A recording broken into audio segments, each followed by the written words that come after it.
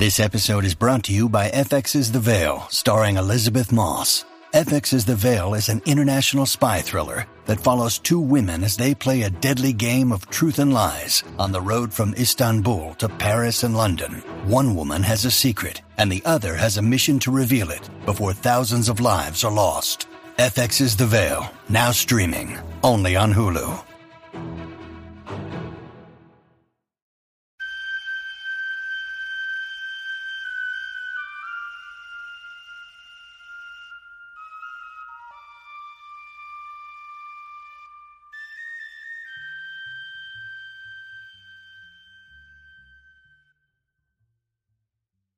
Here is another poem from my 2018 book, Bone, Antler, Stone. This is a poem called Cauldron and Drink. And again, with the space of this podcast that we have, it's worth expanding for those who want to hear it about just how archaeology and artifacts and hard-to-grasp history can be turned into a poem.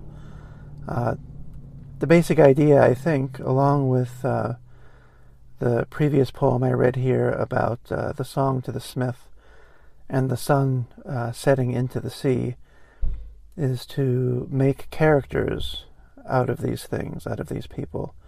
And in this case, it isn't very hard to imagine the cauldrons of the Iron Age, of Iron Age Europe,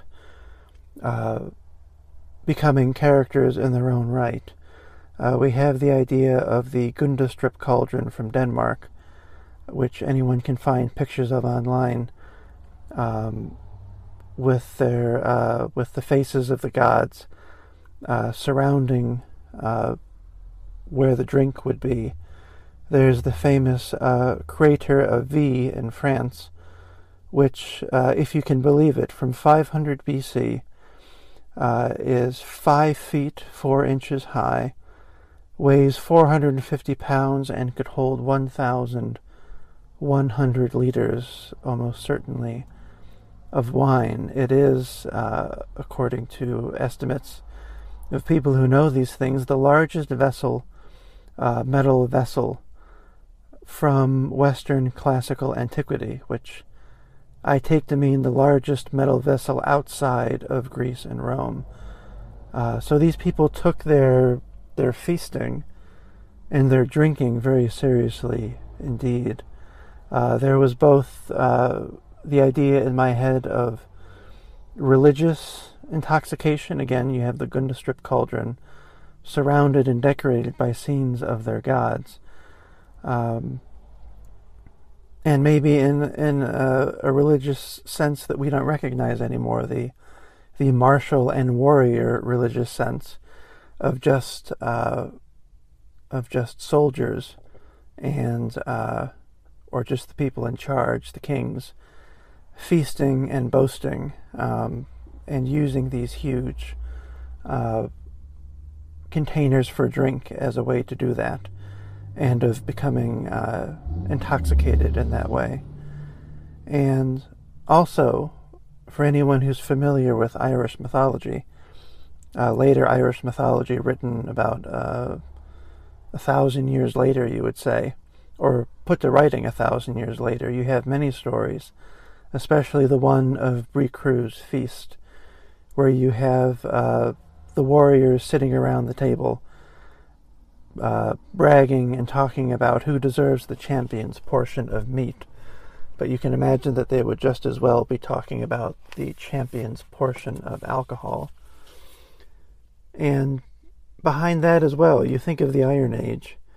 You think of food scarcity. You think of starvation, how easily that must have been a possibility back in those days. So that there is simply, there would have to be a celebration when a large feast took place. There would have to have been such a gratitude and thanks for the existence of a huge meal of both meat and drink. I think of the Egyptian statues that we have. I believe they're mostly of scribes, but I'm sure they are of other Egyptian officials as well. And the basic symbolism was, you can tell that they were well off because whoever carved the statue carved folds in their stomach, so you knew that they were a bit fat. And they were fat because they could afford to eat. They could afford to eat so much. And that really is just a hint of what goes into writing a poem like this.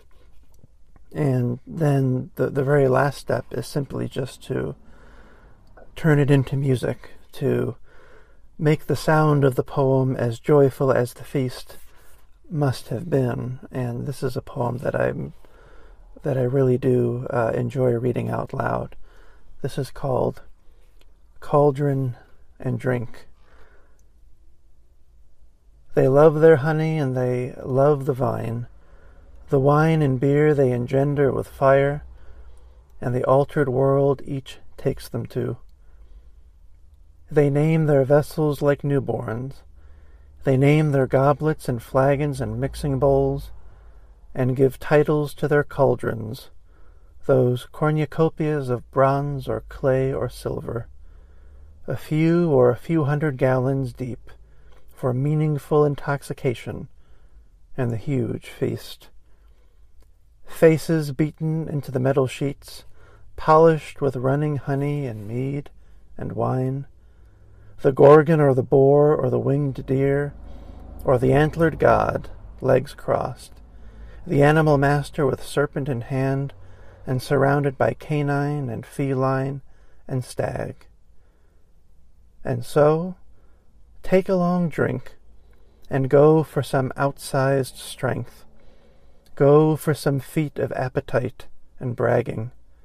Drown your faces in grapes. Drench your faces in gold.